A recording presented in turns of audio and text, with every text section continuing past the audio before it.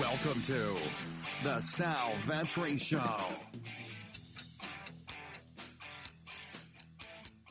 Ladies and gentlemen, boys and girls, welcome back to the channel and the podcast. Today, we are going to be looking at second-year wide receivers in the NFL for Fantasy Football 2020. I've got 5 names, the top 5 second-year wide receivers, not from last year, not how they performed last year, but projecting out this year. Now, I think the top 5, and you can see number 5 over my shoulder, we're going to start in reverse order. I think the top 5 is pretty clear and figured out who the top 5 is. Within that top 5, it's up for debate. And then the drop off from 6 through 10 is very much up for debate, where a lot of guys got injured, a lot of quarterback changes. And I'll be excited to kind of put together a video on that in the future. But this 1 through 5 is very, I would say, a tier of their own above those guys. It was easy to find the top 5. It was a little bit more difficult to rank them out against each other. So welcome if you're brand new. My name's Sal Vetri. I create fantasy related content, daily fantasy sports, DFS in those streets, as well as season-long content and a little bit of sports betting right here on this YouTube channel. I would appreciate it. We just crushed through 20,000 subscribers. If you get any value from this video or previous video,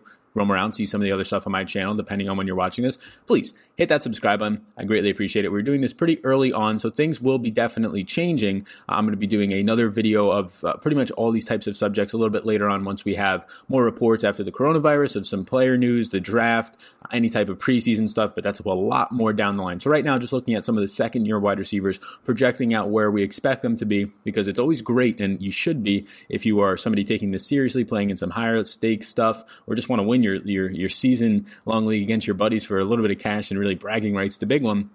You should be trying to keep up with it at all times, because you're just going to have such a greater edge than somebody who buys somebody's draft guide 5 days before the draft and it's just no actual context being added into it. So thanks for being here. We're going to go 5 through 1, the second year wide receivers, all these guys, again, rookies last year. I appreciate you being here. If you want to hit the subscribe button, greatly helps as well. So starting with number 5, Hollywood Brown, Marquise Brown. Marquise Brown came onto the scene last year and absolutely blew it up on, I think it was just 17 routes run in week 1. He scores the 2 touchdowns, breaks the slate in DFS, wins people millions of dollars as a rookie, and then he gets injured. Then he kind of disappears a little bit after week 3.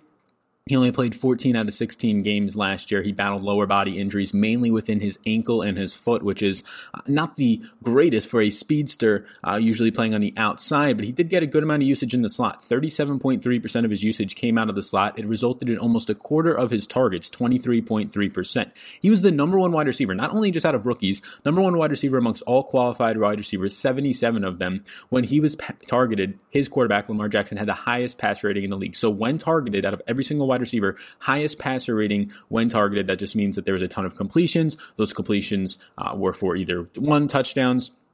They were on the money. They resulted in first downs. A lot of different things go into that. That is fantastic for a rookie. And it wasn't even that small of a sample. Again, he played in 14 games. He didn't have the same type of target share as some of the top end guys. So that can kind of help you jump up the leaderboards a little bit when you're just being efficient in a smaller sample, but it wasn't a tiny, tiny sample. So it takes something out of it. He only played 14 games, but he did see 15 deep targets and resulting in 4 touchdowns on those. Now he was tied with another on this list, a few more rookies in terms of touchdowns off of deep passes, but having only 15 or only 14 games and still seeing 15 deep targets is very good. We saw later in the year, specifically on a Thursday night football game where Marquise Brown scored 2 touchdowns in the first quarter, we saw his red zone role start to increase as the season went on. It could have been injury related in his playbook, not being able to stretch the field as much and putting him on in some of these red zone packages that worked his skill set, being able to kind of just get slick and around guys and evade players and get lost a little bit based on his speed and agility. So we didn't get to see the full season out of him without the injuries. And I think you're going to see his upside this year. The downsides and my concerns for Hollywood Brown is 1, Lamar Jackson just set the world on fire last year in terms of touchdown efficiency. I mean, you talk about Russell Wilson in the past couple of years. You talk about Patrick Mahomes 2 years ago, touchdown efficiency, that percentage number. Lamar Jackson was setting records last year with that. It's going to regress through the air. So that's going to hurt all of his wide receivers if his touchdown efficiency isn't up there as much. Obviously, Lamar's rushing ability on the ground, if that were to regress, that would probably only help Hollywood Brown, right? Getting stuffed more, not picking up first downs, forcing to throw a little bit more. And I do think Lamar will step forward once again, another year forward after last year, in the positive direction with his passing game, and that will only continue to improve. So there's some concerns in terms of just the whole efficiency of this offense taking a regression backseat, but just Hollywood Brown getting healthy should kind of evade those. So I think the floor is a little bit shakier. That's why I have him at number 5. I think the ceiling is very much one of the highest, if not number 1 out of all these second year guys. If everything goes well for him, Lamar continues to play well, and he stays ultra effective and healthy. So that is Marquise Brown, number 5 amongst the second-year wide receivers. Now let's get into number 4, and this is where the debate starts to happen. I know people who think Debo could be the number 2 guy. The number 1 is kind of clear-cut, decided right now, and I'm not even sure if it's that much, but it's the same number 1 for me. We'll get there. But I know people who think he's number 2. Number 3 seems like a fine argument. I'm going to have Debo at number 4.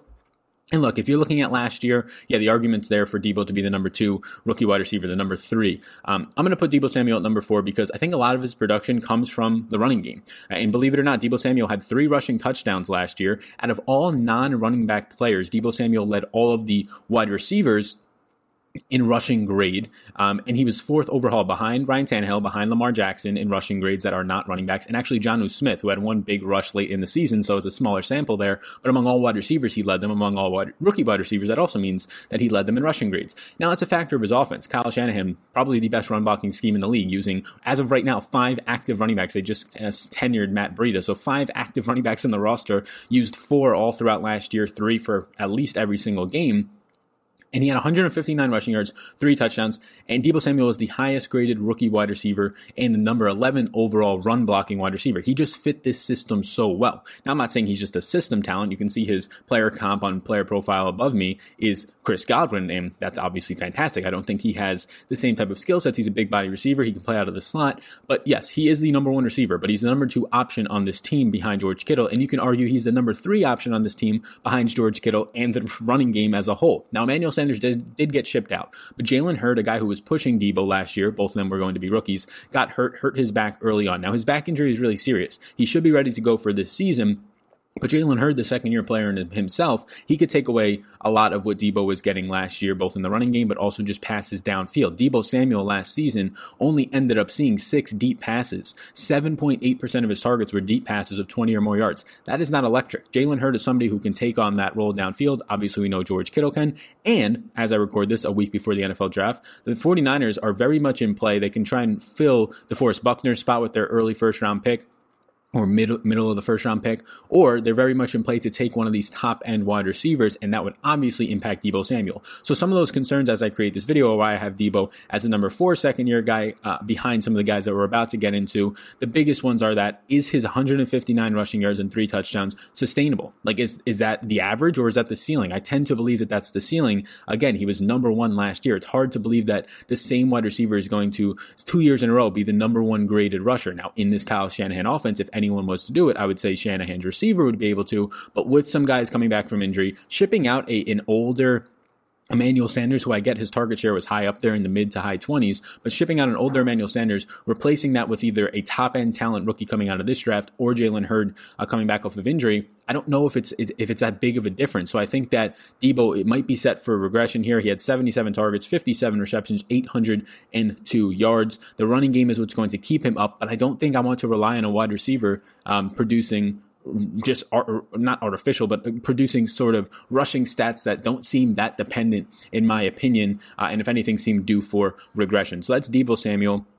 That is number 4. Now, before we get into number 3, I will point out that this video is indeed sponsored by Monkey Knife Fight. You can see right below me, if you sign up for Monkey Knife Fight, it's a player prop site. It's a ton of fun, depending on when you're watching this, whichever sports are going on. If it's esports, if all the real life sports are back, check it out. If you put the minimum deposit of $10, use that promo code VETRI, or click the link in the description, whatever's easier for you. If you put the minimum deposit of $10, they will send you $15 as well. If you also are interested in League of Legends, I have an esports course for that, and I'll throw that in for totally free. It's normally $30. That is all down below in the description.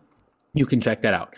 My number 3 is DK Metcalf, and oh man, I wanted to put him number 2. And I think the upside is there for DK to be the number 1 second-year wide receiver, even ahead of some of the guys that you're already thinking. DK Metcalf's route tree, and I'm going to try and pop it up on screen in the post editing of this. His route tree for the first 8 weeks of the season was pretty much 90% of his targets were on just go routes, which means just run straight down the field. A lot of those were on the left side of the field. Now, those are rookie-friendly routes. You don't have to do much. You have a good quarterback who can actually keep you involved still on those routes. You don't have to worry about being a technician. DK Metcalf did not come out of college as this crisp technique receiver. He was just a somewhat speedster that can just win jump balls because he's physically dominant, one of the most dominant specimens to come to the combine in quite some time. So his route tree was very basic. Now, towards the end of the season, and really when it started to click was the last 2 games of the year, and mainly the postseason, those 2 games in the postseason for Seattle, is when you saw the click of DK Metcalf's route tree changing. He went into the slot. He was running complex routes, double moves. That's another thing that we saw at DK all year. Now, on the offseason, Pete Carroll comes out and he said he wants to expand DK Metcalf's role. DK Metcalf was already the leading target goer ahead of Tyler Lockett from week 8 throughout the postseason last year. He was already changing his route tree up. The upside is here for DK Metcalf, one of 3 rookie wide receivers last year to hit 900 receiving yards. The other 2 were the 2 guys that are actually going to be ahead of him. The wide receiver drop off from wide receiver 3 in Seattle, which was rotated through Jerron Brown and David Moore last year for most of the season. The tight ends that dealt with a ton of injuries but were rotating through 3 or 4 guys. The drop off from Tyler Lockett and Metcalf is huge to those guys. So even if Lockett's target share stays in those mid-20s, there's no reason you can't see something similar happening for DK Metcalf. Again, he led the second half of the year throughout the postseason in targets ahead of Lockett last year. He was number 2 in deep targets among rookie wide receivers last year with 25, scored 4 touchdowns off those. 25.8% of his targets were 20 or more yards down the field. He was only used in the slot 11% of the time, but a lot of that came towards the end of the season. You want receivers in the slot because they have better mismatch and advantages. He is compared to Andre Johnson, as you can see above, and he's built like Andre Johnson. If you get this guy running any sort of decently crisp routes out of the slot, he is going to be an absolute nightmare for defenses. I think DK Metcalf's ceiling, as you saw last year towards the second half of the year, started to really come out. I think he has the best quarterback play out of every single second-year wide receiver on here. I mean, it's pretty hard to, or in this video at least, it's pretty hard to knock Russell Wilson, an MVP candidate, the leader right now for MVP Vegas odds for the 2020 season. So DK Metcalf is my number 3, but man, oh man, I think 3 might be his floor for second-year receivers. I think number 1 is without question his range of outcomes is a very realistic outcome. Love the progression that we're seeing out of his play towards the end of the year. Love all the coach speak coming out of him early right now. And I love the quarterback play that this guy has outside of just being an absolute physical specimen. Heading to number 2, and this was the guy that was really difficult. Terry McLaurin, Redskins, right? Washington. A very difficult player comp was Mike Wallace. For me to kind of choose between DK Metcalf and Terry McLaurin, I'm even tempted right now to want to go DK a little bit higher, but McLaurin is just, although DK is the more physical specimen guy, McLaurin's just the speedster, more talented, actual athlete type player out there as a wide receiver. He was fantastic last year with terrible quarterback play. He finished second among all the rookie wide receivers in overall passing yards. He was the highest graded, though, rookie wide receiver at 86.5. That was the second highest grading that we've seen in the past decade out of a rookie wide receiver. 86.5 is fantastic. He did have 7 drops. You're going to see that in rookies. It was second most amongst all the rookies. Actually, Deebo Samuel ended up leading them with 10, but he accounted for 32.7 of Washington's passing yards. 32.7. That's with 2 to 3 quarterbacks being used throughout the season, still targeting his way. He had about a 30% target share. Nobody else is coming close to him. Now, another second-year rookie that they have, Steven Sims Jr., who started to come on late last year, especially in the red zone for them, started to kind of push the target share a little bit, but there was nobody else that it didn't matter. McLaurin still was seeing a mid to upper 20s in target share. Jordan Reed retired. They don't have a viable tight end. They don't have a viable number 3 behind Steven Sims and Terry McLaurin, and they're not throwing it to the running backs that are going to be back there this season, or at least the indication is not going to be throwing it a ton to them. Terry McLaurin should be pushing a 28 to 32% target share. He should have another 30% or so of this team's passing yards, if not more. Dwayne Haskins, if anything, the quarterback play is shaky. That's why DK being number 2 makes maybe a little more sense for me. But Haskins showed improvement late last year. You started to see his confidence growing a little bit, especially when he picked up a couple of victories. Terry McLaurin got it done with any quarterback that was back there. I think he gets over that 1,000-yard mark this season. I think he gets over it by a pretty easy margin. He had 58 receptions as a rookie, second most, only behind the Steelers, actually, Deontay Johnson. 91 targets was second most behind DK Metcalf, who led all receivers and rookies last year with 97 targets. Terry McLaurin also showed his upside in deep passing. Number 1 rookie last year in deep targets, 27. It was 29.7% of Terry McLaurin's targets came 20 or more yards downfield. That is what I call upside in fantasy football, and the guy also showed a pretty crisp floor in his intermediate to short route running range. So Terry McLaurin, fantastic option. I would say his ceiling is higher, but his floor is lower than DK Metcalf. So if you're trying to get a more stable ranking out of your second-year receivers, putting DK number 2 makes sense. If you're trying to really hit the upside of your rankings, I think Terry McLaurin makes a lot of sense as a second-year guy. He did play 23.2% of the times in the slot and had 3 touchdowns from the slot. So I also give him that edge over DK Metcalf. The potential is there for Metcalf, like we talked about, but we've already been seeing it out of McLaurin having success out of the slot. Again, the player comp was Mike Wallace, and I think it's actually a really good comp. Finally, the man that everybody's talking about, the man that's gaining so much hype, but even if you watch this video a month from now, it's probably still going to be gaining a ton of hype. A.J. Brown, the only rookie wide receiver last year to go over 1,000 receiving yards. He broke that number by going for 1,051 receiving yards. He had the 4th most targets amongst the wide receivers with 84. He was the second best, listen to this, second best yards per route run rookie season in the last 15 years. The only guy better than him was Odell Beckham Jr.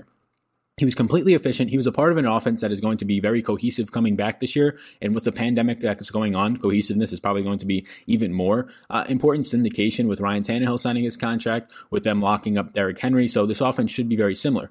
I think the concerns out of A.J. Brown, if anything, the guy's spectacular. You're going to see big numbers out of him. The concerns are that Ryan Tannehill and this offense were so efficient last year that if they don't replicate that, and it's going to be really hard to replicate that A.J. Brown can be seeing a really big drop. Now, I push back on that because A.J. Brown last year didn't start seeing his snap share come up until like halfway through the year. They were rotating in 3 or 4 wide receivers, Tajay Sharp, Corey Davis. They were running 2 wide receiver sets and rotating in 3 to 4 wide receivers. So you were seeing like a 50-40% snap count for A.J. Brown for most of the first half of the season. He put up these huge numbers, heavily weighted on the second half of the season.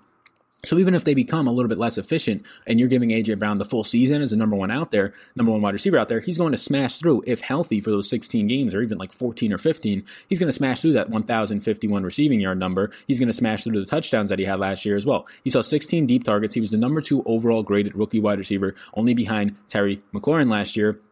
And if you just look at last year, not at the rookies, but every wide receiver, he was 3rd in routes run amongst all wide receivers, and he forced the 2nd most tackles amongst all qualified wide receivers. So this guy's an absolute monster. Again, he did not see his snap share and his opportunities start to spike until midway through the season. So even if Ryan Tannehill does not become this ultra efficient play action passing monster Ryan Tannehill that he was last year, you're still going to get another half a season of normal snap counts out of A.J. Brown, pushing probably the 70+% range. So if A.J. Brown is out there for a full 16 games and healthy, there's no doubt in my mind he's going to be going over by a good margin that 1,051 receiving yard number. He's going to be going way over the 84 targets, probably breaks 100 targets this year, probably breaks 12 to 1,300 receiving yards if indeed he stays healthy and he gets his normal role that he had for the final 7 or 8 games from last year. A.J. Brown is the industry's clear-cut number 1 second-year wide receiver. I think it makes sense. I don't think that means that he's locked into it. You can see if there's big improvements out of the slot, out of the route tree for DK Metcalf, I can see him going there. If there's huge improvements in terms of Terry McLaurin, really for his quarterback play, if that quarterback play from Dwayne Haskins can stay consistent, there's no doubt in my mind Terry McLaurin can spike the upside. We saw it for the first 5-6 games last year. McLaurin was by far the best rookie wide receiver. And the quarterback play dropped off when they changed over to Haskins for that middle part of the season, and that's where A.J. Brown started to explode and get the edge on McLaurin. The player comp is Dwayne Bowe. So that's where I'm at right now. A last stat to leave you with. He was 1st in yards per reception, A.J. Brown last year, almost 9 yards per reception, 8.9 yards per reception. This guy's an absolute monster. So hopefully you enjoyed this video. Check out Monkey Knife Fight. Check out what I have to offer down below in the description, some free strategy guides. And the biggest thing I would like to ask of you, hit that subscribe button and let me know what NFL season-long topic for 2020 you would like to see me make a video on. Leave that down below in the comment section. Thank you so much for tuning into this one. My name is Sal Vetri. I hope you all stay safe out there. Hope you all enjoy the rest of your day, and I will see you in the next one.